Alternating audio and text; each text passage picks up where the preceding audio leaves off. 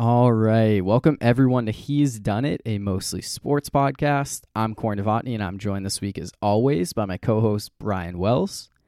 In this week's episode, we have lots of sports to get to, starting with basketball and the NBA playoffs, as we're on the verge of the NBA Finals. Conference finals are well underway to this point. We'll give our reactions to the latest from those two series in the East and the West.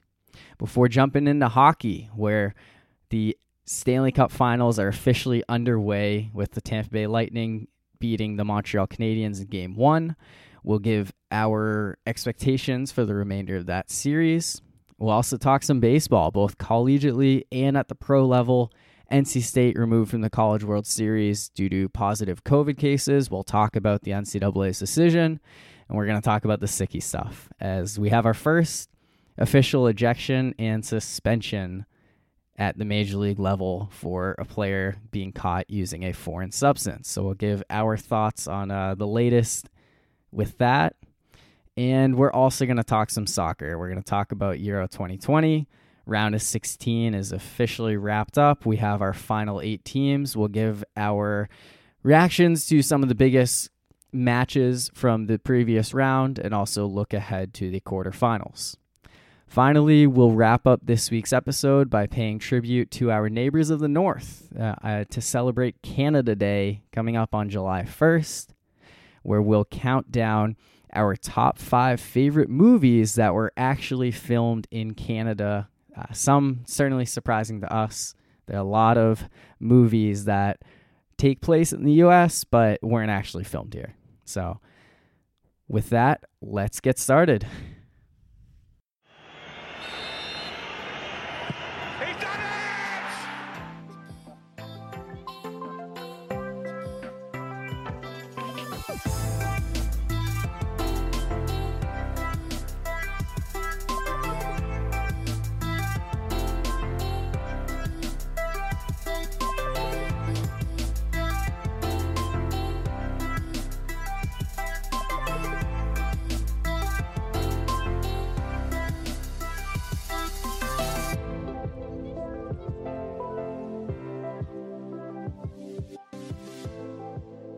All right, Brian, we are back to talk a lot more sports in this episode. We got basketball, hockey, baseball, soccer coming your way. But before we get into that, I do want to admit for about, 10, 15 minutes yesterday, I did think that there was like a chance that I was about to go quasi-viral on Twitter because... Yeah, so yesterday at the time of recording, it was June 28th, and I just found this tweet on my timeline that said, on this day, June 28th, 1914, Archduke Ferdinand was assassinated. So I saw that, and I was like, hey, we've talked about this on He's Done It. My Twitter account is basically just a podcast at this point in terms of what I tweet and retweet, so I went ahead and quote tweeted it. And I said his driver took a wrong turn down a side street, leading the Archduke to his demise in the event that started World War I. It's considered to be one of the greatest mistakes ever made, only behind the Seahawks attempting a pass from the 1-yard line. And then I tagged you and Ben in the tweet because, of course, that was a callback to a top 5 we did way back in the Ben and Corey podcast days in October 2018 of the greatest mistakes ever made. My number 1 was the wrong turn leading to Ferdinand's death, shot heard around the world, World War I, and the world as we know it changes. And of course, you and Brian had a different interpretation, or you and Ben had a different interpretation. I clearly think that not running the ball at the 1-yard line is a bigger mistake than something that caused something war related. Yeah, I think we had fun with it at the time. I was happy to do that callback. I really didn't think much of it at first. I was like, all right, maybe a few people will remember and like interact with it. Like you had some comments to it. But yeah, then the guy who actually put out that original Ferdinand tweet retweeted it, and no idea who he is, just some @McCocktail. But I looked at his account. He has 269.2 thousand followers. So I was like, oh, man, because I started getting all these likes right away. And then they just kind of stopped. So I don't know if he has 269.2 thousand followers, and 268,000 of them are like have him muted or whatever because he's just kind of obnoxious just looking at his Twitter account. He was definitely tweeting a ton yesterday, a lot of retweets from quote tweets and just a bunch of random other stuff. But I did feel like maybe it would blow up. It didn't, but at the same time, it was still kind of a fun callback. I did go back and listen to the episode. Our mic quality is completely. I don't even want to listen to anything that far back. Yeah, because that's the first thing I'll think of. I know. Jesus, you guys let me on your podcast. I sounded so bad. Yeah, it made no sense to me. Just like how I thought that was like good quality at the time. So I won't necessarily recommend to go back and listen to it for that reason. But if you're curious by our list and you're willing to suffer through it, I guess I won't stop you. So I'm not gonna listen to it. I'm gonna listen to myself like, oh God, that was me. I said that. I had that mic quality. I don't even want to think about that stuff. It's pretty bad. But anyway, let's jump into this. Let's talk about stuff from the present. And let's start with the NBA playoffs as the conference finals are getting close to wrapping up, particularly in the Western Conference as Game 5 was played last night, with the Phoenix Suns having a chance to close out the Los Angeles Clippers at home in Game 5. And Paul George, he stepped up in the second half. The Clippers, they're still around. They're going back to Game 6 at home. And now you start to question, can we really see another 3-1 comeback in this series? That makes it 6 double-digit wins when trailing in a series in this postseason for the Clippers. So they definitely know what it takes to come back in a series. They're definitely been a resilient team in this postseason. And Paul George, I think he's been rightfully crapped on for his nickname as Playoff P and doesn't really show up. But I think in this postseason, he has pretty much shown up for the most part. He's played a total of 735 minutes. And the next highest player in the postseason is Trae Young at 568. Granted, Paul George has played 3 more games than Trae Young, but if Trae Young played 3 full games in a row, he'd still be 23 minutes behind. So Paul George is definitely picking up the slack, especially with Kawhi out. And so for that, even if the Clippers lose the series, I think Paul George is going to gain a little bit more respect for showing up in the playoffs, unless if he blows at the free throw line again like he did in Game 2. He's still had some moments this postseason, but that nickname Playoff P it's no longer ironic right now, like with the way that he's playing. Just consistently every night, he's been leading this Clippers team, and no Kawhi Leonard. They needed him to step up to have any chance in this series, and he's certainly done what is needed of him and more. So is it crazy to think that the Clippers are now in the driver's seat and that this is their series to lose at this point? Maybe that's going a little bit too far, but they definitely have a shot of coming back, especially 3-1 series leads. So 3-1 is just the worst lead to have in the NBA. Yeah, it hasn't happened a ton historically, but it has happened a lot recently. The Clippers know all about it. But here's a fun fact. 3 teams have come back have blown 3-1 leads multiple times in their history. One of them is the Philadelphia 76ers. The other 2, the Clippers, who did it last year after doing it in 2015, and the Phoenix Suns. So the Suns have done it twice. Back in, I think, 1970 and 1995. So it's been a while for the Suns and no one associated with the current team.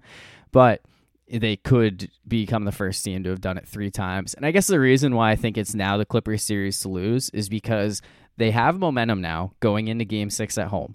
And I like the Clippers' chances of winning a home game, keeping this series live, forcing Game 7. And at that point, they'd have even more momentum. And yeah, Phoenix would be at home for Game 7. Yeah, they have a veteran, Chris Paul, but it's not like Chris Paul has a ton of playoff experience. The last time he played a home Game 7, the Rockets missed, 27 straight 3-pointers against the Warriors in 2018. Devin Booker and DeAndre Ayton haven't been in that moment before. They were able to, I guess, not cruise by the Lakers, but they did win 3 in a row. They didn't have to go to a Game 7. They swept the Nuggets. So I do think at that point, the Clippers would kind of be the favorite. So that's why I say it's their series to lose. Obviously, I don't think that it's a lock that they're going to win Game 6. I could absolutely see Phoenix coming out and, after maybe feeling like they had things in hand, they go into LA and they close it out there. But if this gets to Game 7, I feel like the Clippers are going to be favorites to win even on the road. You can make a case that the Suns could have lost this series in 5 if it weren't for a perfect inbound pass by Crowder in Game 2, and then the Clippers just abysmal shooting in Game 4 gave the Suns a win. They shot 16% from the three-point line, and I know the Suns didn't do much better, but the free throw line, the Clippers shot 65%. Yeah. Those are freebies. 84-80 final score. Like, that's just not something that we've seen in the last 10, 15 years in the NBA playoffs. Definitely kind of like a throwback to the Pistons Spurs finals 2005 and 90s postseason, before they realized, oh, you actually get more points when you shoot a 3-pointer all the time. But yeah, it was just really, really bad second half basketball for the Clippers. So they certainly have dug themselves a hole at this point, but it would not be shocking to see them come out of it. I don't know how fair it is to attribute this stat to Ty Lue, but in his career, he is 10-2 in elimination games, and he's 3-0 this postseason. So those are the 3 that don't include LeBron James. Yeah, I'm not sure how seriously to take that, but I mean, maybe Ty Lue is a good coach after all, and it wasn't just all about LeBron when he was in Cleveland. I mean, it was mostly about LeBron, but maybe some of his coaching probably helped. I don't know. He seems to be an upgrade over Doc Rivers, given that he's taken the Clippers further than Doc did, and that in this postseason he's survived longer than Doc did. So, another reason why, to support your argument that the Clippers can come back and win this series, I remember the last time we talked about this series, I mentioned that I didn't think it was possible for the Clippers to win this series without Kawhi, and having Reggie Jackson as your second best scorer. He looked really good in Game 5. That might have changed my mind a little bit, the way he looked in that game. He's a guy who, in these big moments, has stepped up, and he's just played like he did, 6 years ago or whatever, when he was traded to the Pistons and he was like the number 1 guy on a terrible Detroit team. So yeah, the Clippers have a lot of these guys that were kind of like cast off from other rosters. You even look at Nicholas Batum, who the worst Batum contract in the terrible. league. He's held his own as a starter for the Clippers. Terrence Mann was a second-round pick. He's stepped up in big moments. So I think that whatever the Clippers have going on right now is working. And in my head, they're kind of a super team because of Kawhi and Paul George, but they're not, because they don't have Kawhi Leonard right now. And you look at the rest of the roster, they have a bunch of guys on like minimum deals. It's not like they're this loaded team. Phoenix is more of a super team than they are. So I do think that it's pretty remarkable how the Clippers have been able to play like they have and survive as long as they have, given a lot of the injuries that have plagued them recently. Yeah, Reggie Jackson is now, instead of Mr. October in baseball, he's Mr. June, in the NBA.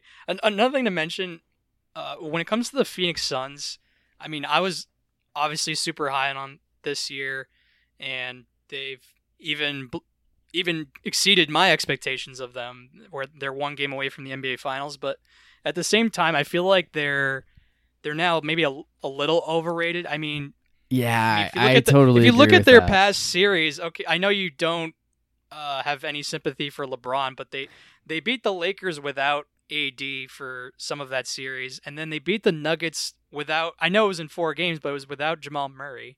And then they're 1 game away from the NBA Finals with the Clippers without Kawhi Leonard. I mean, I don't know.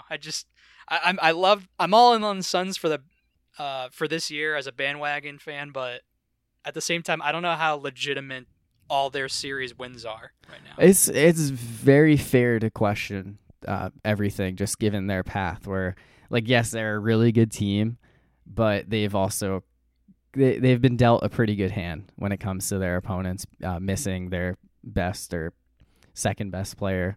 So I do think that it's definitely been beneficial to the Suns. And their opponent in the NBA Finals, if they do end up closing out the Clippers in either Game 6 or Game 7, could potentially have some kind of injury issue, depending on who it is, given that the Atlanta Hawks recently saw Trae Young suffer a very unfortunate ankle injury, stepping on a referee's foot. But Milwaukee, after losing game 1, does kind of feel like they're in the driver's seat regardless at this point. Yeah, that was a really unfortunate injury, and I'm sure people on social media were saying, well, the refs are definitely on Milwaukee's side now. Atlanta has had a lot of sports disappointments, and it feels like the 5-seeded Hawks being in the Eastern Conference Finals shouldn't be subject to that, but I guess this could certainly be a factor if Trae Young just is proven to not be the kind of player that he has been for most of this postseason because of that injury. Although we did see the Hawks win Game 7 against the Philadelphia 76ers without but Trae that was Young probably playing mostly his because best. of Philly and not Atlanta. Yeah, and Milwaukee, I think in Game 1, I think it was Charles Barkley said they looked like they were treating it like Game 52 of the regular season instead of Game 1 of the Eastern Conference Finals. And then in Game 2, they come out and they win by 36? They're up by 40, which was at really one point. predictable. Yeah, they just they given totally that Atlanta turned it won, around. and they probably didn't even expect to win a game in that stretch of the 2 home games in Milwaukee. So they probably thought, you know what, we'll just take a scheduled loss here in Game 2, and try to move on, get a win in Game 3. But then in Game 3, they didn't pull But out the win. but then in Game 3, it looked like Milwaukee. I know they only won by 14, but I felt like Milwaukee had total control of that game. I mean, Chris Middleton scored 20 points in the fourth quarter, and the Atlanta 17. Hawks Yeah, scored he 17. outscored them. Yeah, has Chris Middleton grown on you? I know he's one of the guys that we've had back and forth opinions of over the years. So I know you're higher on Middleton than I am. I never said Middleton sucked. Let me get that out of the way. I feel like you have. I thought, okay, yeah, maybe a little, but I just thought he was overrated. The guy who I thought sucked was Eric Bledsoe. He actually does suck. I was all for that trade for Drew Holiday. I felt like every time the Bucks play the Celtics, Eric Bledsoe would be nowhere to be found, and then Chris Middleton would be the opposite, where he would just kill the Celtics. Yeah, well, Eric Bledsoe was the guy who didn't know who Terry Rozier was, and they they lost in 5, and then Terry Rozier shows up with a Drew Bledsoe jersey. Yeah, the next series, which is great.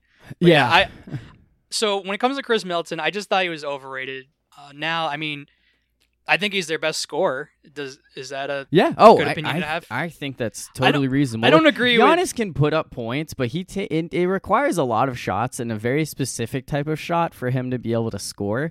Chris Middleton having that 3-point arsenal and also the ability to get to the basket, I think that he does. I think a lot of people think he's overrated just because of Giannis, but I don't know. It's weird to me because to me, Chris Middleton is like a top 20 player in the NBA at least. And I don't think he would be the number 1 player on a championship team. He's very much a number 2 guy, but he could be the best player on a playoff team. And I think when you throw in Giannis with Chris Middleton and then now you add Drew Holiday, who you mentioned, you just end up with a Bucks team that it's finally what they need to get to where they've struggled to the past couple seasons. And we talked about it when they pulled off the Nets victory. They got to face Atlanta. It's like they're the team who has to win the finals right now. And I think when they show up to play and they play at their best and they know that they have to win a game, that they're going to be a tough out regardless of who they play the rest of this postseason. So I'll admit I have nothing else. I agree with everything you just said. Yeah, so we are recording this before Game 4. I do think that Milwaukee is going to pull this out and that they're also going to win Game 5. We've seen the Bucks in the past drop Game 1 and then win 4 in a row. So this kind of feels like they're in control at this point. I also agree. Even before the Clippers-Suns Game 5 happened, the Suns over the Clippers at 3-1 and the Bucks over the Hawks at 2-1. I would lean with I would have said the Bucks would finish their series quicker than Phoenix, because what do you think mean it's by end that? at 5. You mean in real life, like calendar days? No, not in real life. I mean amount of games. Okay. That's what I meant to say. I should have said that. I should have clarified that better. Yeah, because I think so. The schedule, it's off because Game 7 for the Clippers and the Suns, if it gets there, would be Friday, July 2nd. Game 6 for Hawks-Bucks wouldn't even be till the next day, Saturday, July 3rd. So Yeah, so I didn't mean real time. I definitely meant. But by that being the said, United I wouldn't games. be surprised either. I mean, at this point, I think that Clippers Suns is going 7. I think the Bucks are going to finish the Hawks off in 5. So I do think that. And I agree with both of those. So points. yeah, we'll see how that goes. Next time we talk, we'll know who's in the NBA Finals, and we'll be able to give a more reactionary take to that rather than this is what we think could happen the rest of the way.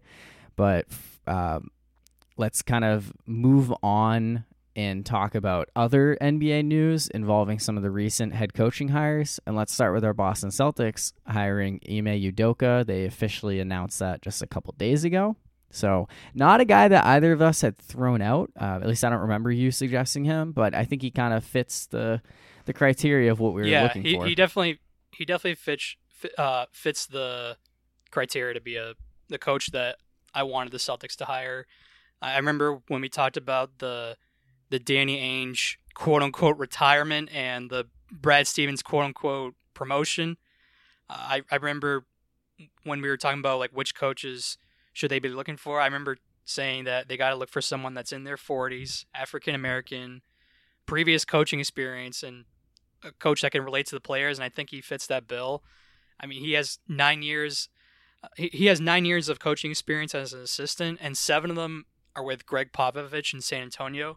And the reason why I think that's important, I mean, obviously Greg Popovich is one of the best coaches of all time, but I think Brad Stevens and Greg Popovich have mutual admiration for each other as coaches in the league, or former coaches in the league for Brad Stevens' case.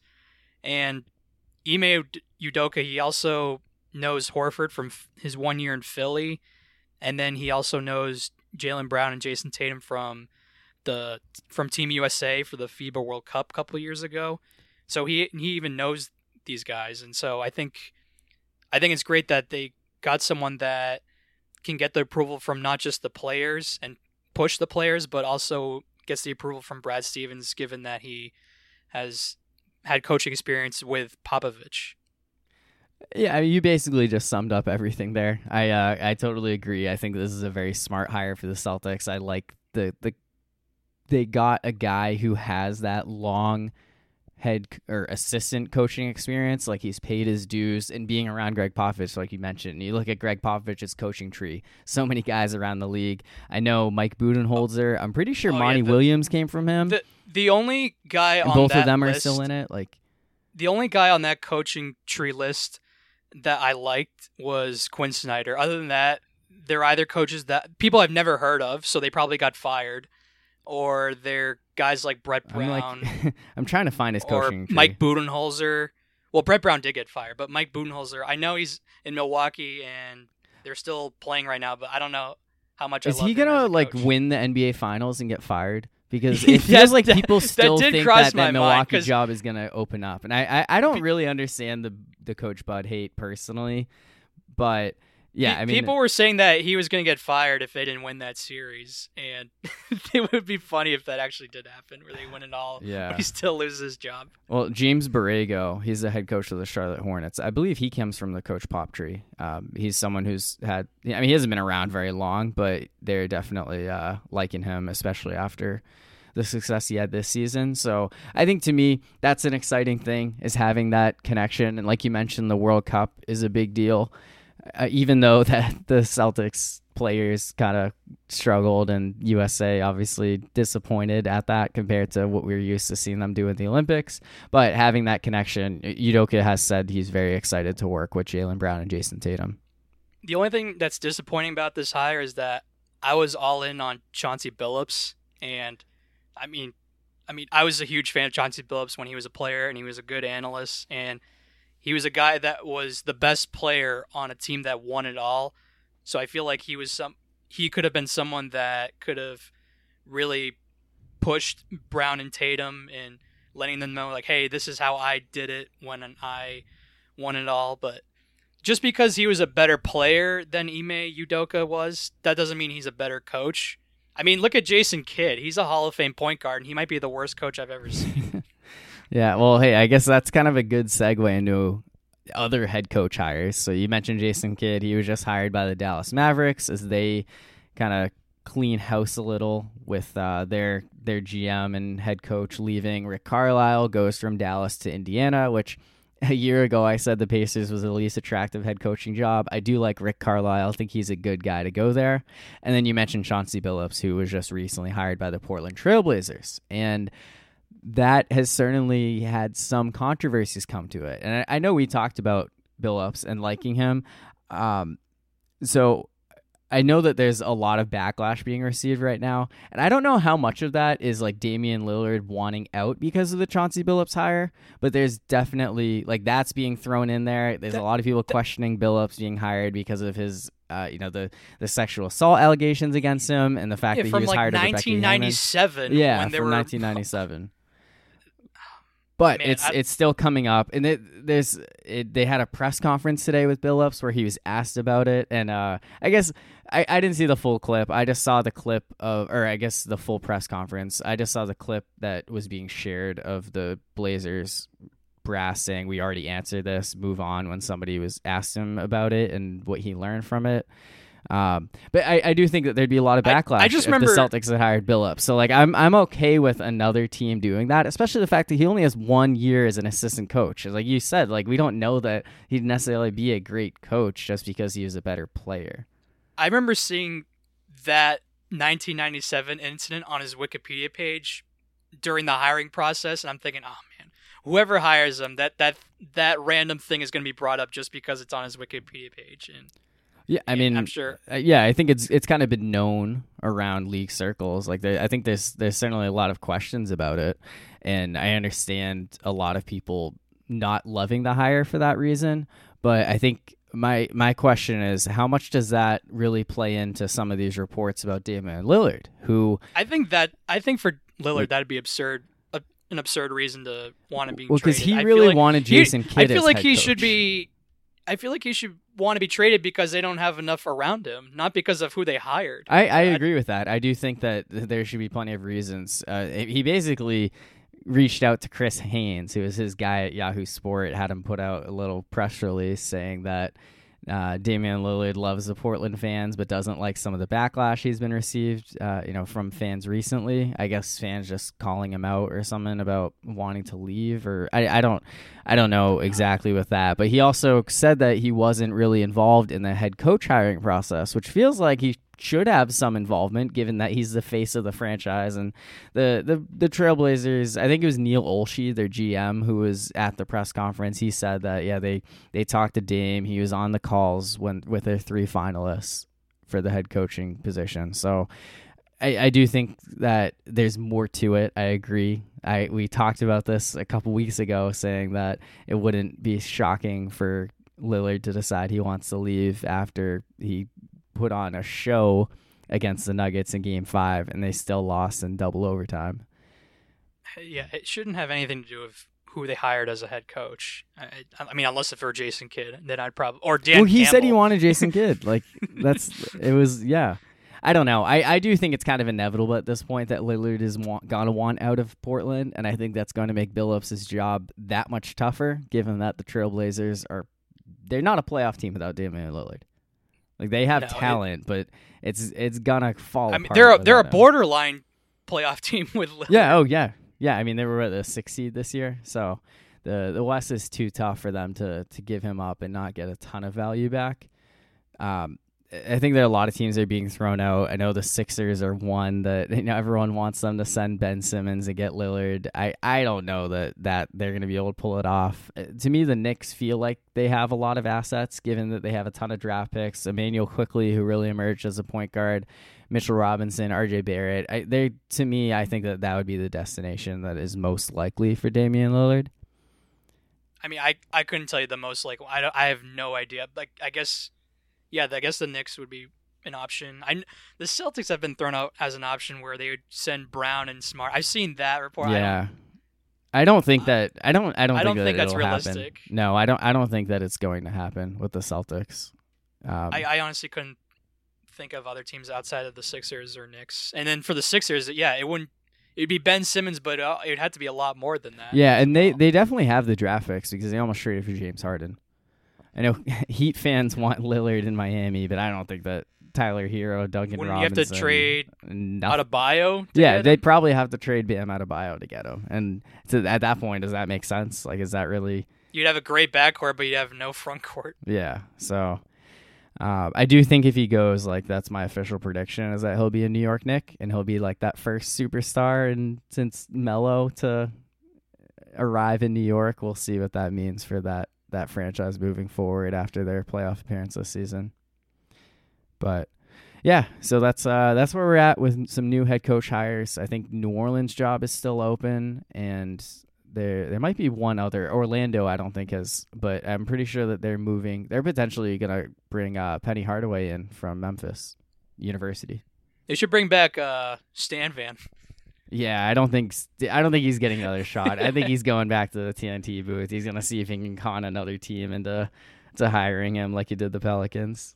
It's like Gruden, where I love both of those guys, but I want them to stay in the booth because if they're head coaches, it doesn't look like it turns out well. But as analysts in the booth, I love both. I think they're both very both entertaining, very knowledgeable, but yeah, they're their head coach. But as coaches, it hasn't worked out for either of them. No, not or at least totally. Recently. Yeah, I mean Gruden. It's been a long time since he had a ton of success with Tampa and won a Super Bowl. So, all right, that'll wrap up the basketball talk. Let's jump into hockey now. So, Stanley Cup Finals are underway. Game 1, Tampa Bay Lightning knock off the Montreal Canadiens 5-1. So, last time we had this conversation, neither of these teams had clinched their berths in the Stanley Cup Finals. I think we were both rooting for a New York-Vegas series and said we get Tampa-Montreal. So, I don't know. And this hurts more than me because the Canadiens are rivals with the Bruins, and then the Lightning just own the Bruins anytime they play them. So this is as bad of a series as it gets for me personally. Yeah, I don't want to root for either of these teams. When you're forced to root for the Lightning, that's when you know it's right. It's not good. No, and my issue with the Canadiens is less that they're the Canadiens. It's more that they're the worst team to make the playoffs, and the fact that they're in the finals right now. Yeah. I don't know. I just don't love that. Yeah, I that part I agree with. When it comes to their roster, I actually do like their roster. They have players that I actually genuinely enjoy. Yeah, Cole Caulfield. No, Tyler Caulfield. Toffoli. I've said it a million times, is a stud. And I wish the Bruins picked him up, but they didn't. Carey Price in goal, of course. Carey Price is one of the best goalies in the league. And I actually thought he played kind of well, even though they gave up 5 goals. I thought he made some there were good moments saves in that game where I thought until the third period, I felt like he did a pretty good job for the most part. But Tampa's just way too good. And then, yeah. Yeah. So I think that both of us agree in the sense that we're rooting for Tampa. So I've been thinking about it and trying to figure out how this series is going to go. So Game 4 is Monday, July 5th. We're going to record another episode, actually in person. I guess there's kind of a little plug for that on, sometime that week. But likely before Game 5 is played on, I think, Thursday, July 8th. Actually, it might be Wednesday, July 7th, but we'll still probably record before the game at that point. So if there's a sweep, if Tampa wins the next 3, which is very likely, although the Canadiens keep surprising everybody, then we'll know, the Lightning won it all. We'll have to talk about them. But if it isn't over in 4 games, so the series, the latest it would go is Sunday, July 11th. And I'm on vacation that entire week after that. So we're not going to have another podcast after that for another week and a half after the series ends. So we just might not have to talk about it and just not acknowledge either of these teams as winners if the Lightning don't pull off a sweep. So, I mean, if it's Montreal, I don't really want to acknowledge. Yeah, right? I don't know. I part of me wants the Lightning to sweep just so we do have that content, but at the same time, I don't feel like I have to acknowledge it. And then if it's Tampa, it's like, wow, great. They won it again. Team won. The overwhelmingly stacked best team in the league won it all. That's nice. They're officially not bubble frauds, by the way. Regardless of how the series goes out. I mean, I've picked them to win the Stanley Cup 6 years in a row. Yeah, and finally it came through. But yeah. and it looks that- like it's going to happen again. I mean it. I don't think that the Canadians are going to get swept because I think that they're No. going to find a way to win a game or two. And I They know were- everyone's saying Lightning in 5, but They were sort of in that game in game 1 because it was 2-0, and then Carey Price makes a ridiculous save to keep it a 2-0 lead, and then Sherratt gets the goal that bounces off like 3 other dudes like a pinball machine, and it makes it a 2-1 game, and that's kind of the way to beat a team that's a lot more talented than you is you try to get in their heads and you try to frustrate them, and then all of a sudden you're back in it. And I don't think it'll be a sweep, but I expect the Lightning to win. yeah, I mean the Canadians have totally defied the odds throughout the postseason. Oh yeah, they to this point. Coming they back have- from 3-1 down against Toronto. They got the biggest horseshoe up their ass sweeping right now. sweeping the Jets, and then of course beating the Golden Knights like they did in 6 games. I think everyone thought their fairy tale ending was gonna, it was only a matter of time once they left the Canadian borders, and Yeah, obviously I that wasn't- didn't happen. So I wasn't surprised that that they came back 3-1 from the Maple Leafs, because the Maple Leafs are the biggest chokers in probably all of sports. And then Winnipeg's not that great. So I know. I think that's kind of what everyone realizes. Like, yeah, I mean, Yeah. Winnipeg's not that much better than Montreal. Like, we so didn't necessarily think I actually sweep, expected but- Montreal to beat Winnipeg, but once they faced Vegas, that's when I thought it was over for them. Yeah. So and now I think it's easy to say, all right, but yeah, Tampa's actually the best team in the league, but we said that kind of about Vegas after they beat Colorado. So Yeah, but I guess the difference is that Vegas is kind of a sneaky, kind of a choking team now, while Tampa won it all true. last year. Yeah, they And are becoming. They got over that hump. In Tampa's case, they got over the hump of being that talented team that does great in the regular season, but eventually will lose. The Lightning also have the best goalie in the league, probably, in Andrei Vasilevsky. Yeah, Carey Price might be he's one of the best goalies in the league, but he might not even be the best goalie in the series. Yeah. Which is just nuts. Yeah, he's definitely an upgrade over Marc-Andre Fleury, and at least in the sense that I don't think he's going to make bad mistakes like Fleury did in that last series. Yeah, it was a shame that Vegas lost that game because Montreal had no business winning that game, and it would have been nice to see a Game 7. I would have much rather seen a Tampa-Vegas Stanley Cup Finals at the very least. Yeah, because they're the two most talented teams in the league, arguably. Maybe Colorado's in that mix, but it's those three. Are you familiar with the New York strip, or I guess the Long Island strip club scene? Looks No. like a no. Well, so Wait, Long Island strip club scene? Yeah. Well, No, I mean I've been to a Would strip you- club in New York, but not. But it not wasn't Long on Long Island. I feel No. like Long Island is probably not the place to go to a strip club in New York. I was just thinking because like Tampa, Montreal, and Vegas are 3 of the biggest strip club cities in Oh, North that's America. true. So I was just wondering if it was all 4, if like there was just something about that. If there was something about the capitals of strip clubs, Yeah. have anything to do with. With the I mean, I final remember- Stanley Cup teams. I remember when Vegas had their first year in the league, and they were actually good, and they obviously made the playoffs and almost won it all. My conspiracy theory was the reason why they won so many home games was because all the visiting teams were traveling to Vegas. Like, hey, we haven't played in Vegas ever, and they're just out partying, but the night before a game, and Seems that's why totally Vegas reasonable. was so good at home. Yeah, but the thing is, like, that's not as much of a thing this year. Like, with being able that's to go out places, at least very recently. So, I don't Well, know. that was that year. I mean, Yeah, true. That this was year- 2018. Yeah. So. I mean, this year now they're like a legitimately good team. Yeah, but like just saying in general, like I don't think that has anything to do like the nightlife thing. Is it just like all these teams go on the road? They're like, yeah, we'll go out the night before, which seems like a really bad strategy against the Lightning or the Golden Knights, who are actually really good teams. And I seriously doubt that Canada, who there are questions whether they'd even let hockey teams into the country, is a poppin' nightlife scene right now. So. But It's something yeah. to think about. It is. I know. That was one thing I was like, oh yeah, we get a Tampa Montreal, we get a nice strip club series. I was like, well, we kind of had that with Montreal Vegas, and we also could have had that with Tampa Vegas. So it's not really as special as I So thought that's it why you was. brought But up now it's Long- like, oh, the Final Four, That's maybe. why you brought yeah, up Long Island. yeah. All right, we'll need you to go on a research assignment there and let us know what you think. All right, let's move on to baseball now. Let's start with the college game. Let's talk about the College World Series.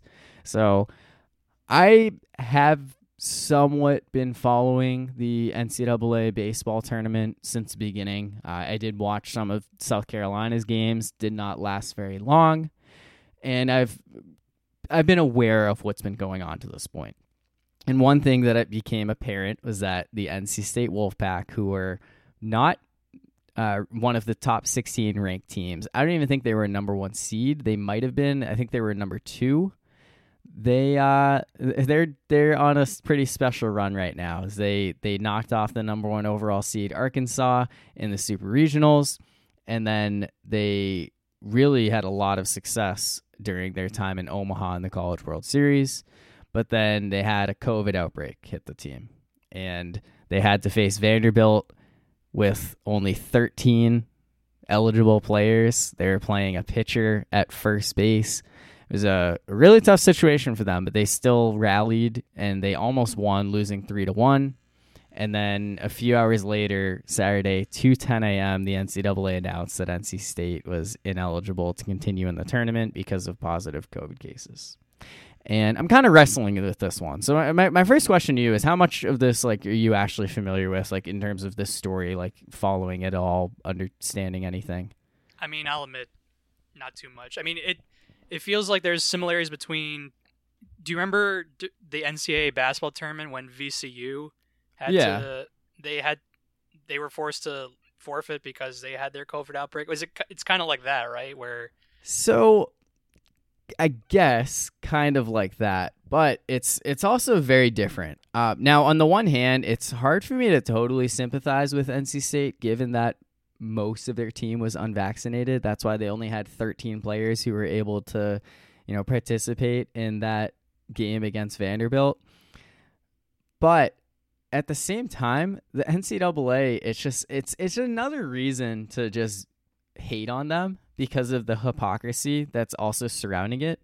So after the game that they let NC State's vaccinated players play in, they decided to test the vaccinated players, which went against the tournament's COVID protocols. You wouldn't have to be tested every day if you're vaccinated.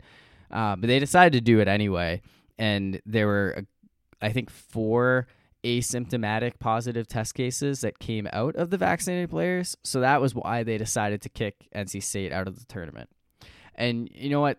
Fine. I get that you're going to, these guys had COVID, and there's obviously dangers. It's a reminder that the pandemic isn't over yet.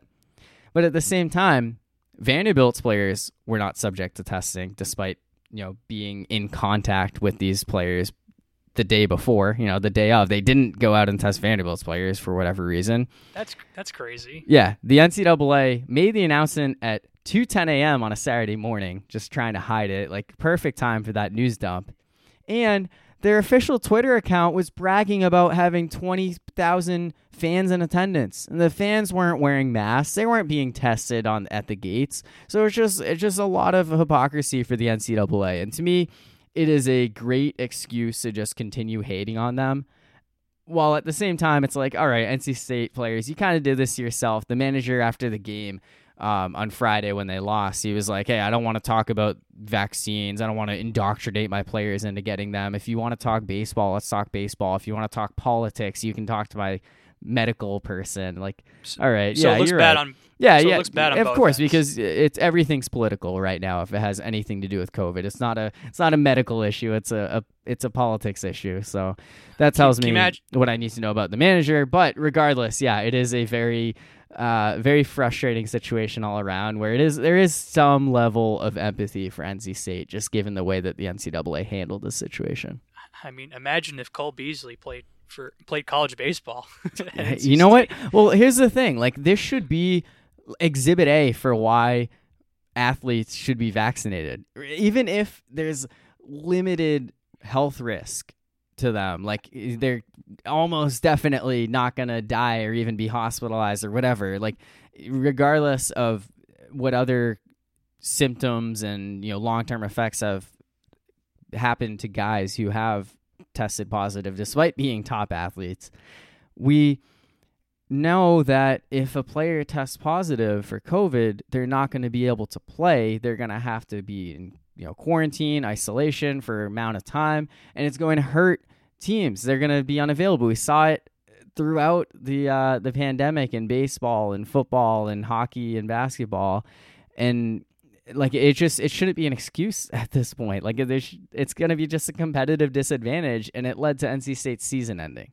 So I would hope that a lot of other players in other sports see this and be like, I don't want to be that guy who causes our dreams to, not come true and end in a devastating fashion. I'll admit, I've been on the record a couple of times that I get some people's reasoning for not getting the vaccine, and I sort of stand by that, but at the same time, I'm glad that there are enough people in this world that don't think that way and do want this pandemic to end and will take the risk of or believe in the science and get the vaccine. Yeah, much better way to phrase that. Yeah, I once I was phrasing, I'm like, take the risk. Like, it's not really that big of a risk. But yeah, I think I'm glad there are enough people that believe in the science and get the vaccination, even if some people won't. And I'll admit, I guess another reason why I say that is because I just don't want to be a Karen, or I don't want to be that guy. Oh, how could you not get the vaccine? And like, I'll admit, I'm not the most qualified person when it comes to all this. I believe in the sciences, and I just want to get this over with as quickly as possible. The WNBA's vaccination rate is 99%. I noticed that. Yeah. That should be what a lot of these leagues should be striving for. It feels incredible to think about, given that. Do you think that's political at all? Like, for them getting it, or do you think? No, I think that they were just informed about it, and that they're making a smart decision to protect themselves, protect their teammates, protect their family, protect the general public, and do what they need to do to make sure that they could safely play basketball. The reason why I brought that up is because people have said that.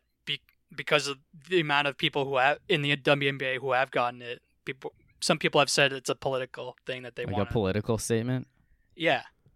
I mean, some people have said that. I'm not saying they're right. I'm just saying people have brought it up. If getting the vaccine, like if it has to be a political statement, then all right, fine. But at the same time, like that just opens up the door to saying that not getting it is a political statement. I just think it's ridiculous at this point. I don't know. I'm frustrated, especially when you hear about the Delta variant starting to spread, and like the World Health Organization saying that people should go back to wearing masks and stuff. And I don't know if the U.S. is as bad as a lot of other countries, but I would just hate to go backwards at this point.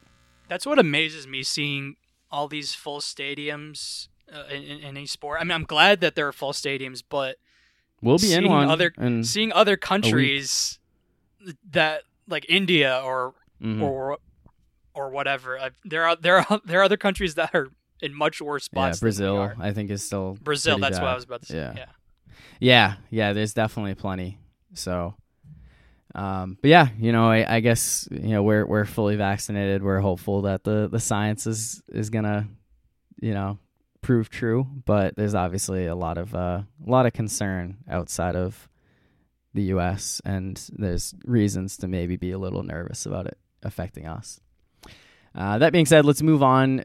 Stay with baseball, but we're going to talk about a different foreign substance. That's not coronavirus, but classic sticky stuff. And so this weekend, the Red Sox swept the New York Yankees.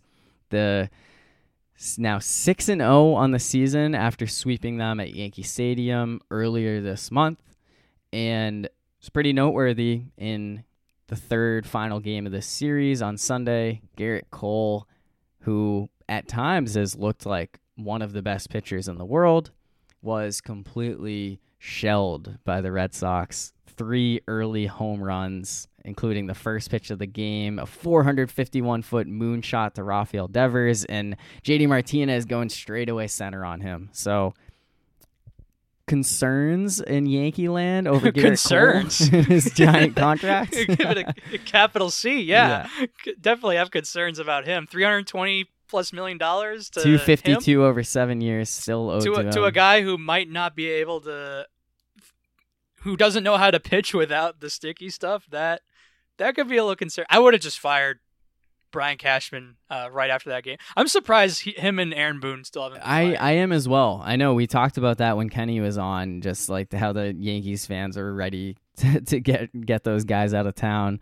I don't know if they would fire Cashman mid-season, but I don't know how Aaron Boone could still have a job after the All-Star break at this point. Steinbrenner would have fired him twice by now. Yeah, probably, yeah. Yeah, it's incredible. Like, and when I say Steinbrenner, I mean George. Yeah, George. I know, not Hal. Yeah, obviously Hal's not. Like, it's I don't know. It's like Brian Cashman has been around for so long, and he was the general manager for all those World Series in like the late 90s and then in 2009, and it's just ever since then it's just kind of, it's been bad for the Yankees.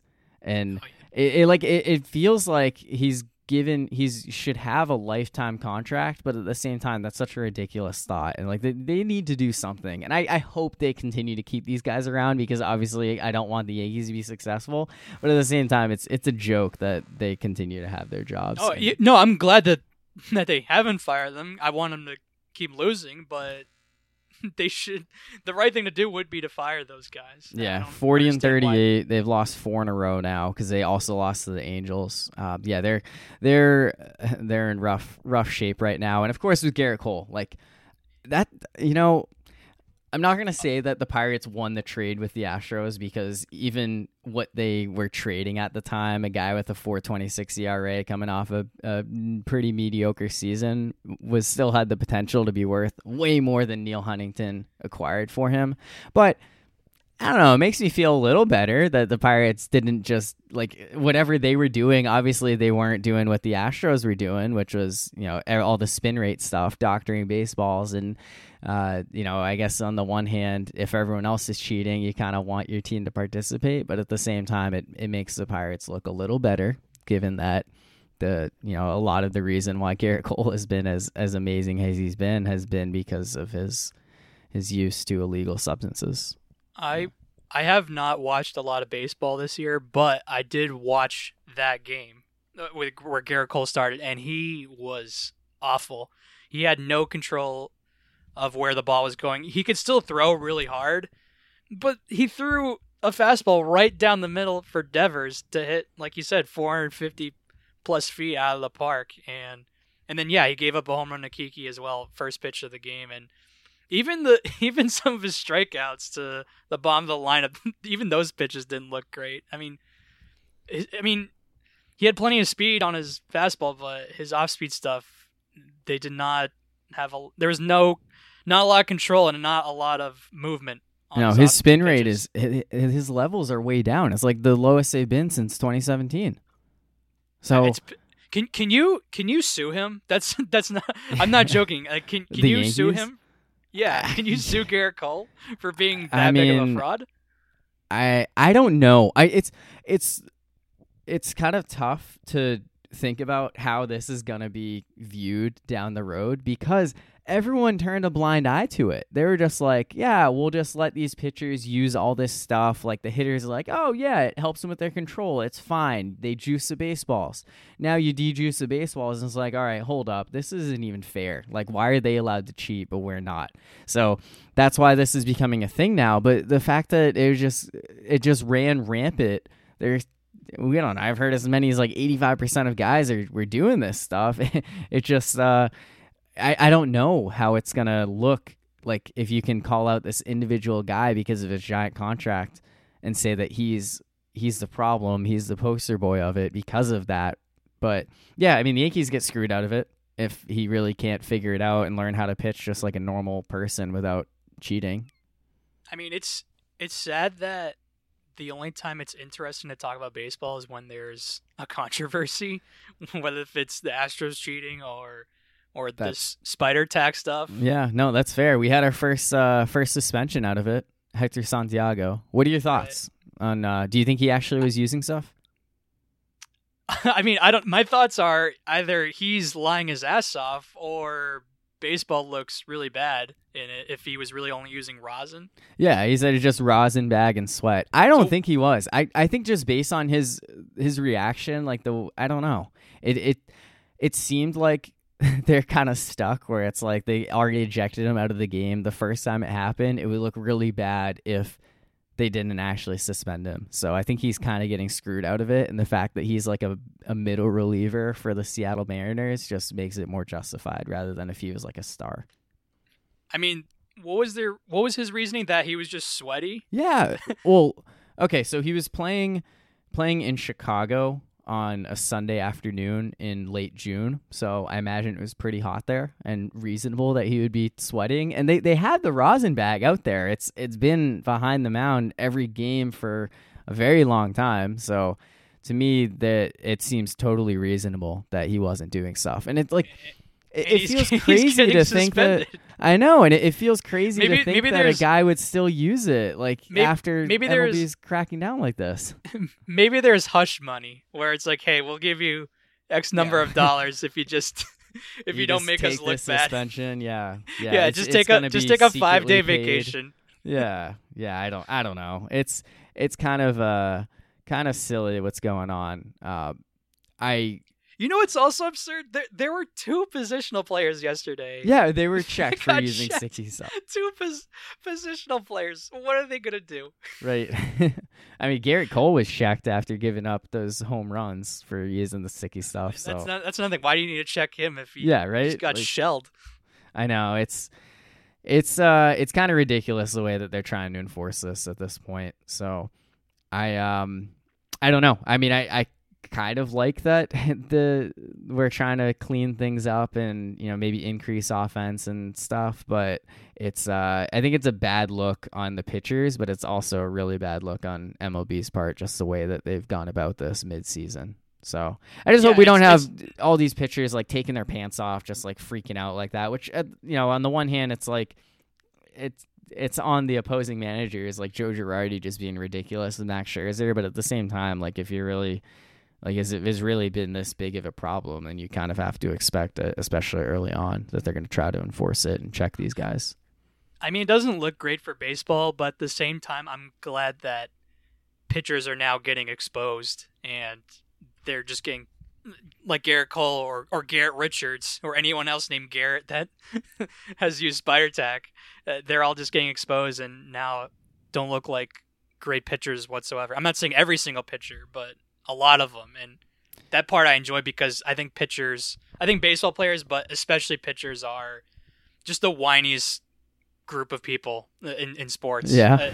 Dating back to last year with Blake Snell and that crap, and I don't know. I find baseball players, but particularly pitchers, not humble at all, and whine constantly, especially Garrett Richards. Was your Blake Snell problem just the off-season stuff with the pay? Yeah, that's okay. I didn't know if you meant the World Series. No, No, he should have stayed in that game. Yeah, okay. It has everything to do with what he said in the offseason. Yeah, no, I totally get that. Yeah, so I guess we'll see what happens from here if we start seeing more guys actually get caught with this stuff and suspended. But the fact that the first one already is kind of controversial and questionable tells me that it's probably not going to be a rampant issue from here.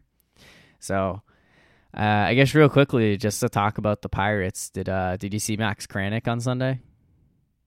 No. Made his major league debut, and he threw 5 perfect innings before having his day cut short by rain delay.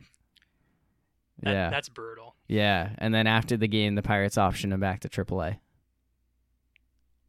Why? I mean, aren't they one of the worst?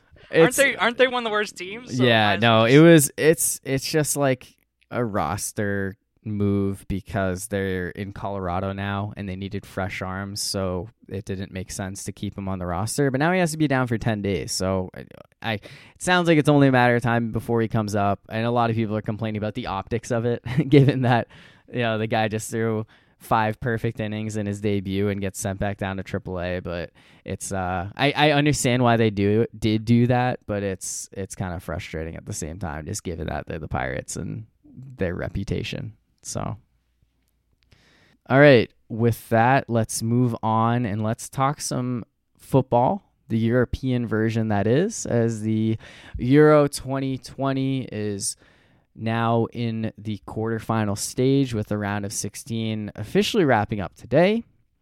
And let's talk about some of these matches and just some of the highlights. So we're just kind of going to go rapid fire here. I'm going to talk about these things. You can add in comments. I'll throw in mine. So on Saturday, June 26th, the first match, Denmark beats Wales 4-0. They continue to rally behind Christian Eriksen after his scary collapse in the opening match of Euro 2020 a couple weeks ago. As for Wales, the 4-0 loss has Gareth Bale reconsidering his nationality or something. Sounds like he doesn't want to play for Wales anymore. He doesn't know what his future is. So I don't know what that means for him, if he's just going to decide to play somewhere else. But there are rumors that he can end up coming to the MLS after playing for Tottenham and Real Madrid recently. So, I mean, that's what great players near the end of their careers do. If they want to look good, they go to the MLS. I think he's only 31 too, so he'd probably be the best player in the MLS if he joined now. We saw Beckham go to LA Galaxy, and then we saw Ibrahimovic. Yeah, Ibrahimovic go to, I forgot what team he plays for. A lot of other guys. He also went to the Galaxy. Oh, okay. He's gone now. And then David Villa also played for, I think it was New York Football Club. So there are plenty of 30-year-olds who elite 30-year-old players that just go to the MLS so they can look elite there, even if they're not as good as they used to be. Yeah, so I think it'd be cool if he does end up coming there. I don't really know what to make of his comments about Wales. He did say like, "Oh no, I'm gonna play for Wales football until the day I die or the day I stop playing." Which, like, all right, yeah, start doing those photoshops. He's gonna demand a trade to another country soon. I don't even know how that could work. I guess he would just retire internationally at that point. But it would be exciting to see a European star come to America. That's always fun. The idea of the MLS maybe being somewhat relevant. So, and then the other match, Italy barely beat Austria in extra time, 2-1. Are you nervous about your pick to win it all, or the team you're rooting for? I mean, not exactly, but it's cool that they're still in it. Yeah, they had been playing really well. I think that was their first goal allowed in like 11 matches. So definitely a little scary for them. They'll be taking on Belgium in the next round, the number one team world rankings wise, who eliminated the defending champs Portugal and Cristiano Ronaldo. So always nice. Good for them. Ronaldo go out. Yeah. It was 1-0. Ronaldo did not score. I actually saw a stat. So he had a free kick in the game.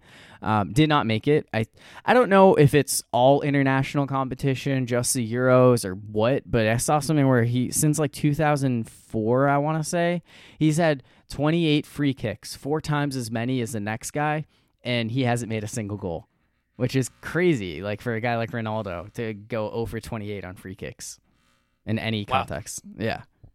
Yep. So Portugal's done. We're going to have a new champion. And then the other big match on Sunday, my Czech Republic team upsets Netherlands 2-0. I actually was at lunch at a rooftop bar type thing, and the game was on in the background, like way over at the bar, small TV. I could barely see it, but I could tell there was a match going on, and I saw that the score is 2-0, but I didn't realize who was playing. And then all of a sudden it occurred to me that the team with 2 was CZE. And I was like, wait a second, that's Czech Republic. They're upsetting Netherlands right now. And then the game ended. I was like, no way. They just won to go to the quarterfinals. So I'm all in on the Czech Republic at this point. What's funny is that I've barely watched any soccer at all, but I remember when I was flipping through the channels and soccer was on instead of SportsCenter, it was 1-0 Czech Republic with 10 minutes to go, or 81 minutes in. Yeah. However you want to say it. And then all of a sudden they actually score a goal. I mean, I feel like there are a lot of soccer games where it takes forever to score, but 30 seconds into my viewing experience, they actually scored a goal. Like, wow. That's always exciting. Yeah. So yeah, that's my team. I'm fully in on them. So they play their quarterfinals match against Denmark, against the Christian Eriksen team. They play Saturday, July 3rd at noon. I'll be watching. I'll be rocking my red, white, and blue for the home country. Red, white, and blue. Yeah, I'll be saving my red, white, and blue for U.S. for Sunday, July 4th for obvious reasons. But no, you can't save it for any soccer reasons. No, I don't think I can. And yeah, so I'm very excited about this team. I'll be with other Novotnys watching this game, which is also exciting. So do they care or just you? I highly doubt it. I highly doubt they even know. Like this is probably the way that most of them are finding out. But yeah, I'll be all in on Czech Republic on Saturday at noon, and I'm gonna come out and say that. So if Czech Republic wins the World Cup, I'm obviously going to buy a jersey, going to be a custom jersey with Novotny on the back. And if I can do it, I'm going to have that little accent over the Y to be really authentic. But I'm also going to officially declare myself as a Czech Republican. Czechian. I don't know how you say that. Officially all in on the Czech Republic side instead of Slovakia. Like I said, that's how I'm going to live my life to this point because I have the ties to both the Czechoslovakian countries. Whoever is better in the moment in international soccer is going to be the country that I'm from. Does that sound good? I kind of want to see this happen now. Yeah. I have a semi reason to root for them. All right. Yeah, we're all in on Czech Republic. That's the team. Checkmate, Denmark. All right, let's move on to Monday, which was probably the highest scoring day in the history of soccer for at least only two teams playing because Spain beat Croatia 5-3 in extra time, and then Switzerland upsets France 3-3 on penalty kicks. Very exciting day of international European football. This is a random question, but do you think it's dumb that if a soccer match goes to extra time and someone scores a goal, do you think it's dumb that they keep playing, or do you think that they should keep playing? Like, you know how in hockey it's if sudden next death. goal wins, yeah, sudden death overtime. But in soccer, you just keep playing and you can actually still score more goals. Yeah, I know that some tournaments and leagues and stuff play golden goal, but for whatever reason, the international competitions don't do that. I think it'd be really fun if it was goal to goal. I think it'd be way more exciting if you didn't have to play those full extra 30 minutes. But I don't know. I find it way more exciting when whoever scores next wins. Well, yeah, when I ran the FIFA league in college, we played golden goal. So that was always exciting when somebody would score and win it in overtime. And yeah, obviously at this level, you don't have that. So.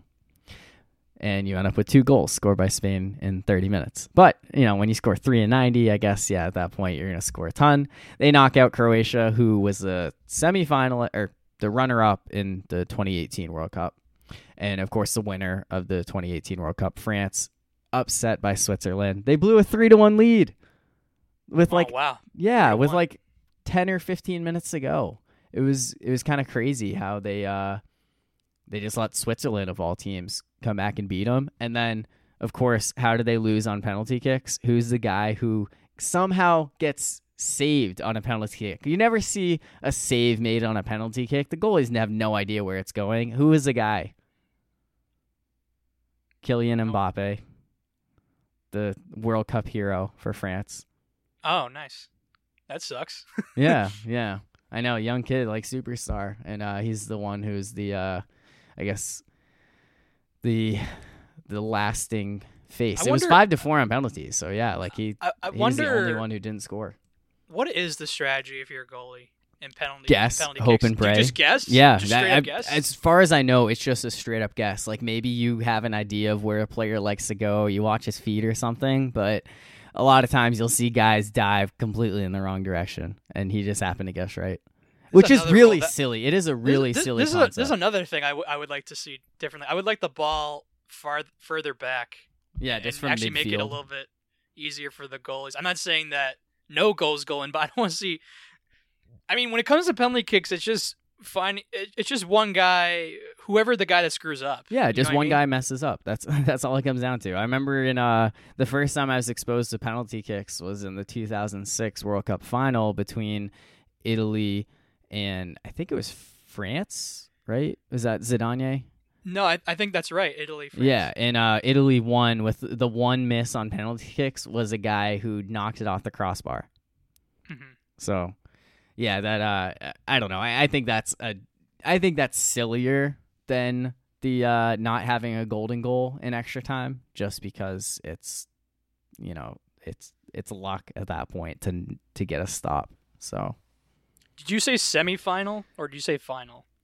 that was the final. Okay, yeah. Yeah, it was when Zidane headbutted a guy in his last ever game just for fun. Like, what a way to end a career. Yeah.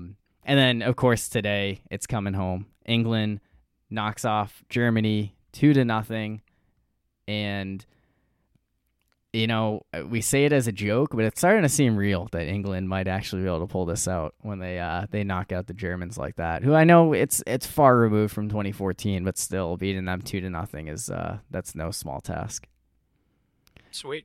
Yeah. Are you gonna consider yourself an English person? Oh God, no. Wells, no, you're not in that at all. No. Okay. I'm half Filipino, and then whatever the white side is, I have no idea, and I sort of don't care. I'm not gonna go on Ancestry.com and find out if I'm 50% from England or just 1% or whatever of everything else. I don't know. You might be missing out if they pull this out. Now, should I get a custom jersey too if they pull it out? They did beat Czech Republic when they played in group play, and I think that there's a chance that they would play in the semifinals. But before that, they have to win their round of 8 game against Ukraine, who beat Sweden 2-1 in extra time in the other game. No Zlatan Ibrahimovic for Sweden, so to me, I don't know if they're really all that relevant. But big win for Ukraine. Unlikely hero scored, Dovvik. So good for him. Oh, I did see Sweden had a red card, so I think that kind of helped Ukraine out. You mean when the other team loses a player? Yeah, that probably helps. Yeah, right. Like a power play in hockey, except it lasts the entire game. So that would be brutal if that's the way hockey works. Yeah, you're just stuck with like 4 guys on the ice. Yeah. All right. Anyway, that's our Euro 2020 coverage. I'm sure we'll have more to say after the quarterfinals. Yeah, and you can tune in for my soccer expertise. I apologize to anyone who tuned into this expecting like real hard-hitting analysis of this, but and you're apologizing. What about? I mean, like me? Well, no, I tried. I was the one who suggested talking about this. Yeah, so. And I'm the one that could barely try when it comes to soccer. Hey, we talked about every single match, so I'll give us credit for that. Yeah, and I just end up questioning rules instead of talking about the players. That was talking soccer. So, all right, are you officially predicting Italy to win it all still? Yeah, let's go. Right, cool. I'm keeping my. Wait. Actually, serious question. Can the Czech and Italy meet in the finals? I actually think so. Okay. Well, I don't know how it works because Italy plays their quarterfinal game on Friday and Czech Republic plays on Saturday. So I assume that the 2 Friday winners play and then the 2 Saturday winners play. Yeah, I would imagine that. Yeah. Right? That makes sense. So in that case, that would mean that Czech Republic, if they win, would face the winner of England-Ukraine, and Italy would be their finals opponent if Italy survives Spain and Switzerland winner. And they also have to beat who's the 8th team? I have the window open. Let me just check. So Italy plays. Oh no, I closed it. I had the window open for all that time, and the moment I closed it. Who does Italy play? We can't just leave it at that. Italy soccer. Is it like Croatia? July 2nd. No, Croatia. Oh, Belgium. That's right. The number 1 team. Right? Yeah. Yeah. I remember they beat the U.S. in Lukaku 2014 and in the World Cup. If you remember that. Yeah, vaguely, but that's not surprising because Belgium's really good. So. And the U.S. really sucks as well. We were decent in 2014. They can't even qualify now. So yeah. Well, they do suck. There's still a chance. The men's team, the women's team is great. Yeah, I know. We're definitely talking about the men's team if we're saying that U.S. soccer sucks. So. Anyway, that'll wrap up the sports talk. Let's move on and let's talk our top 5. And July 1st, Canada Day, shout out to our neighbors from the north. I'm a big fan of Canada, so I do love the idea of celebrating them with a top 5 where we're going to count down our favorite movies that were filmed in Canada. And a lot of these movies they take place in the U.S., so you might be very surprised to find out. So with that, let's get to our top 5. Not 2, not 3, not 4. Top five.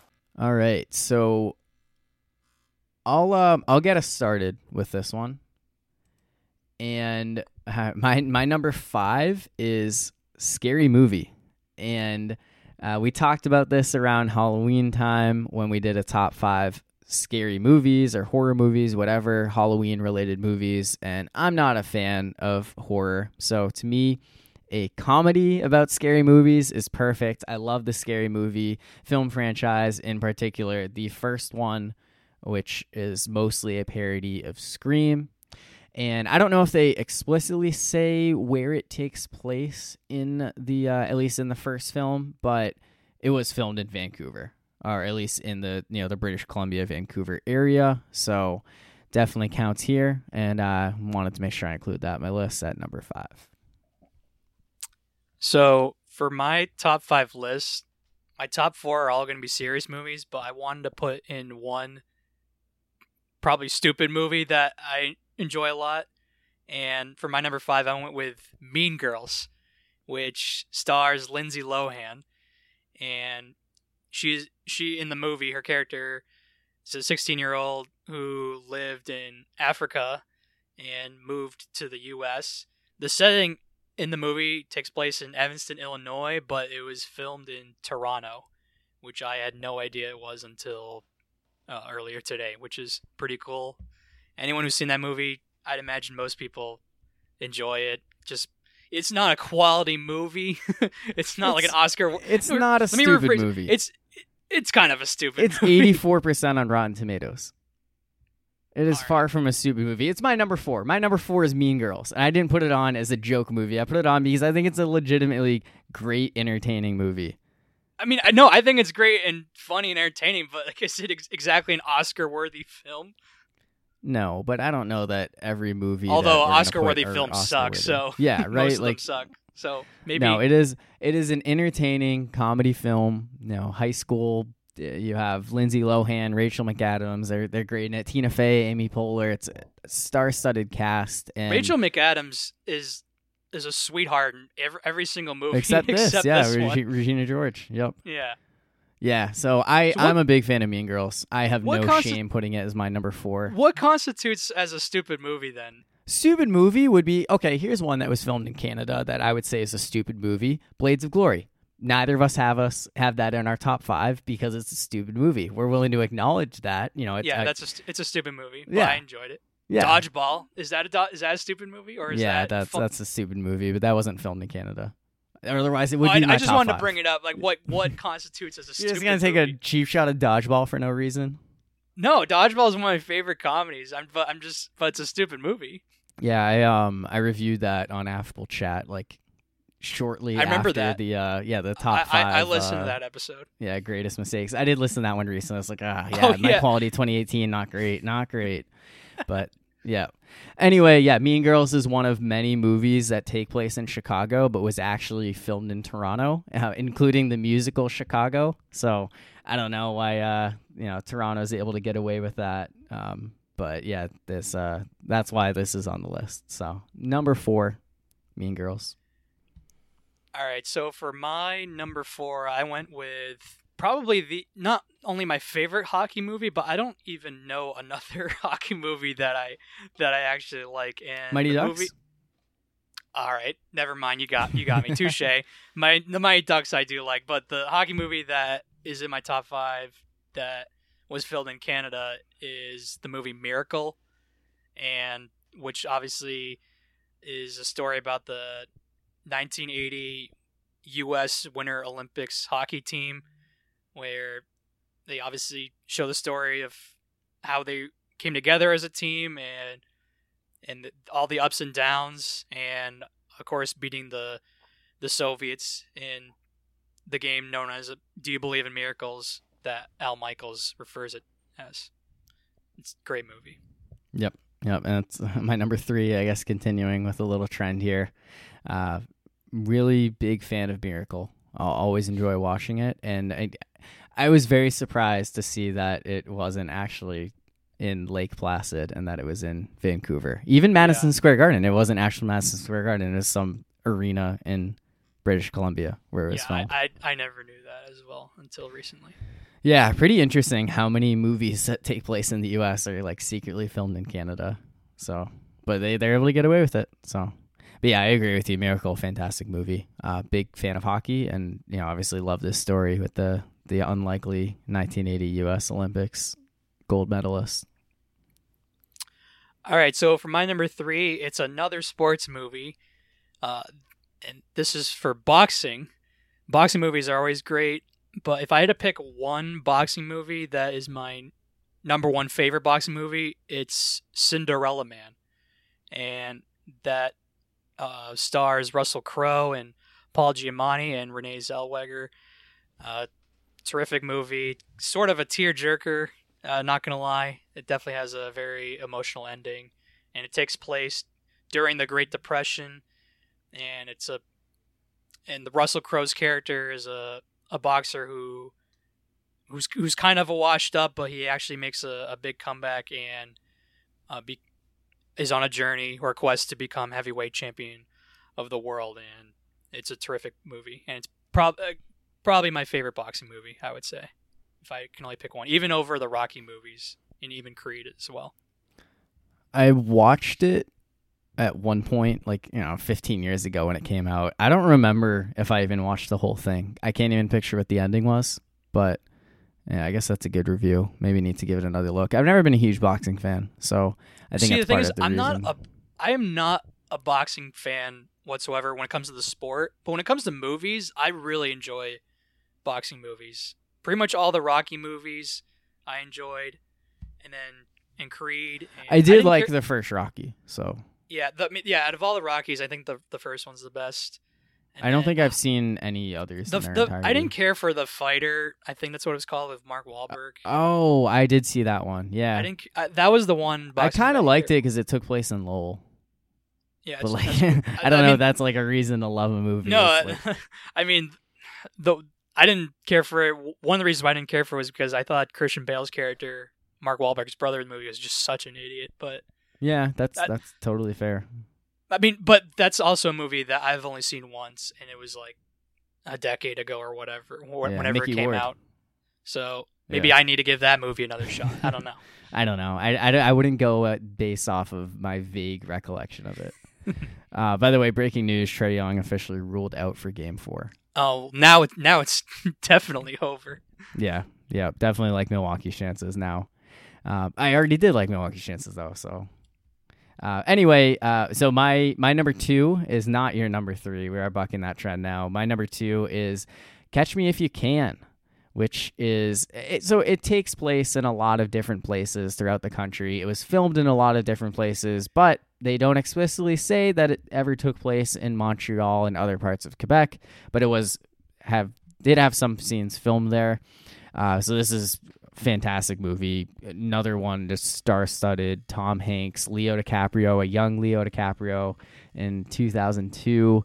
It also has Christopher Walken, who was nominated for Best Supporting Actor. I think he actually might even won. And John Williams did the score that also received an Oscar nomination. So really fun movie about young Leo DiCaprio's character, Frank Abagnale Jr., just being able to con his way to millions of dollars as a 18-year-old kid, pretending to be a pilot, a doctor, a lawyer, and Tom Hanks plays this FBI special agent who tries to take him down. So Catch Me If You Can, really great one. That comes in at number 2 for me. So for my number 2, I went with First Blood, which is the first Rambo movie starring Sylvester Stallone.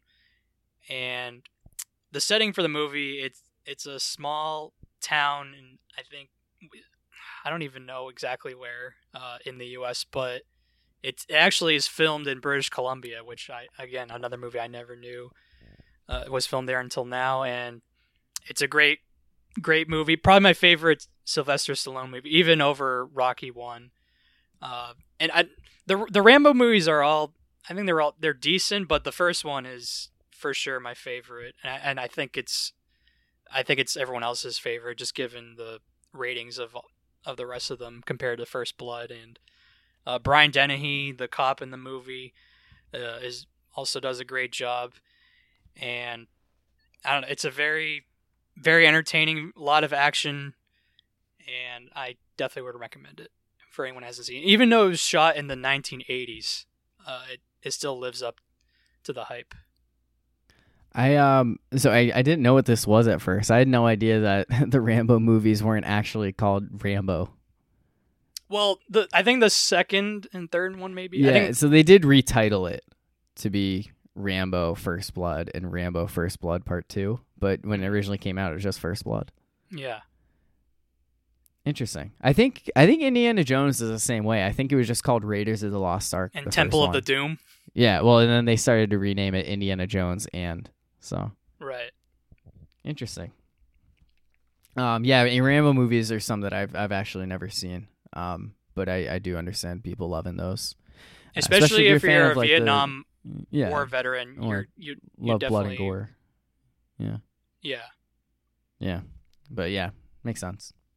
All right, and then my number one, this is a movie that I've definitely talked about on this podcast before. That is Good Will Hunting, which I had no idea wasn't actually filmed in Boston, but it does take place in Boston despite being filmed in Toronto, which I guess is a major backdrop for a lot of these, U.S. cities that just pretend to be when it's really Toronto. But this fantastic movie. Love the late Robin Williams performance in this. Matt Damon as well.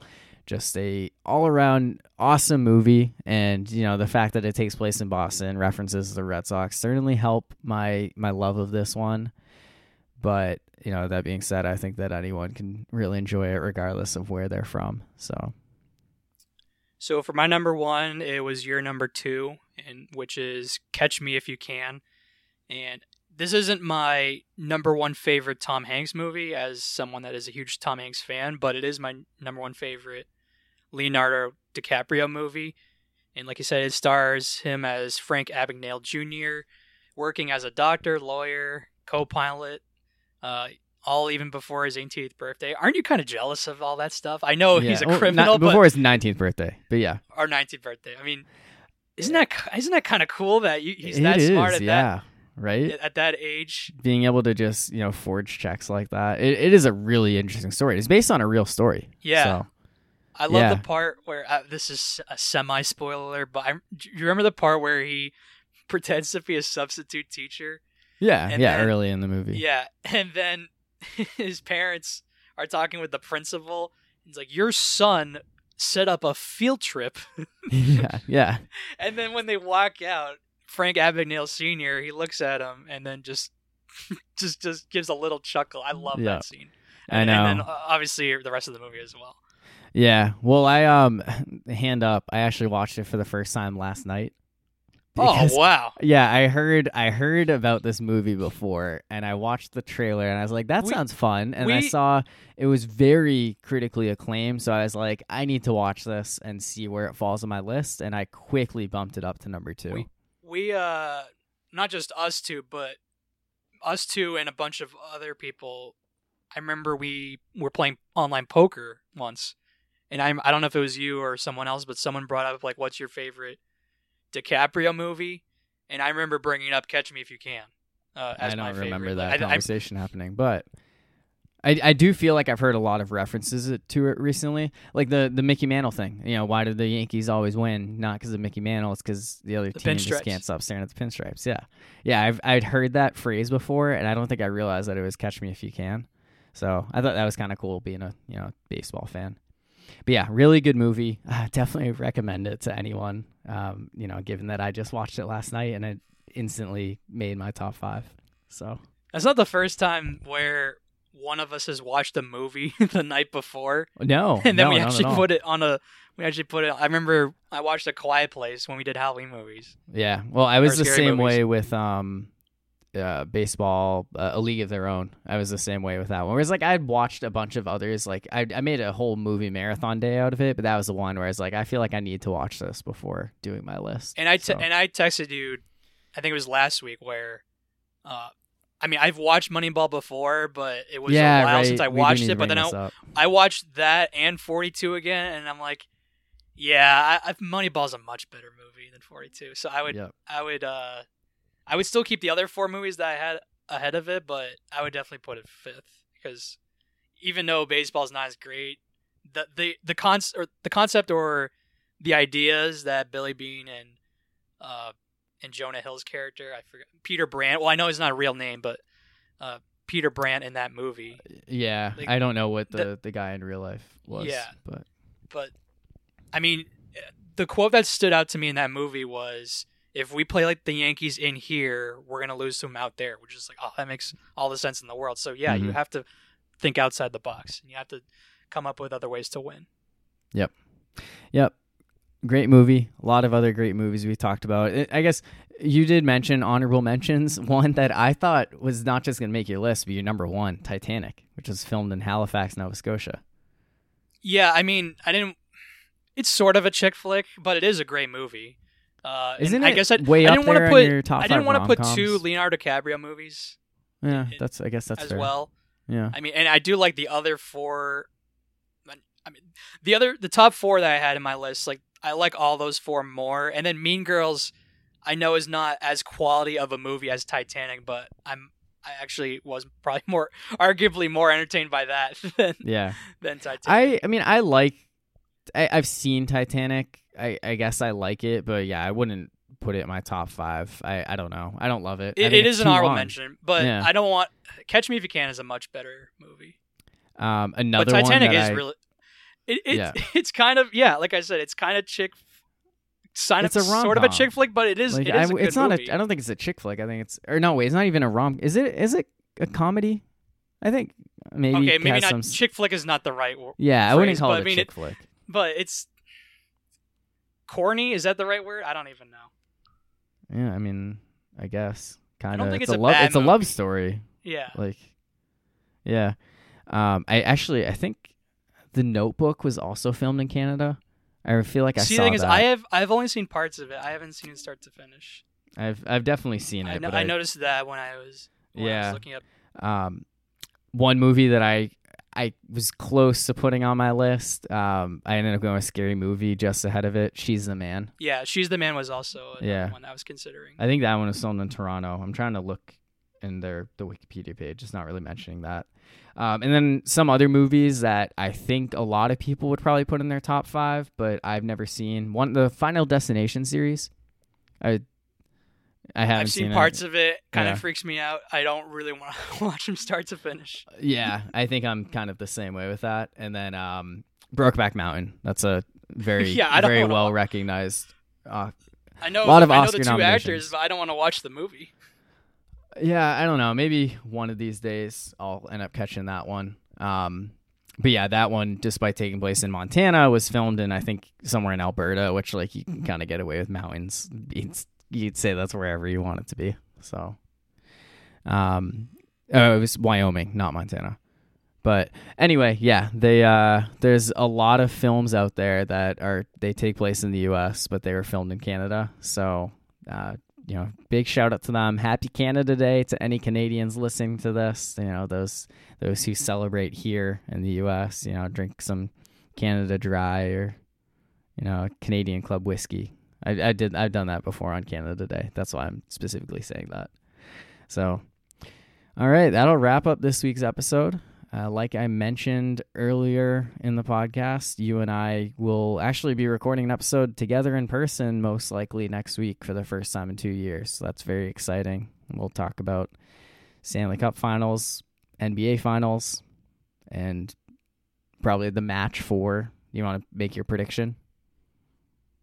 Brady and Phil got to get redemption. All right. I mean, I don't really have a prediction for that one, but we'll probably talk about it. Yeah. Yeah. I don't want to root for either Bryson or Brady, so I got to, pick one. Figure out if you're going to root root for for Aaron care. Rodgers I mean, or Phil. it's like a 5 o'clock on a Tuesday. I don't have to watch that. But anyway, that'll do it. So for my co-host, Brian Wells, I'm Corey Novotny. Thanks, everyone. Good night, Canada.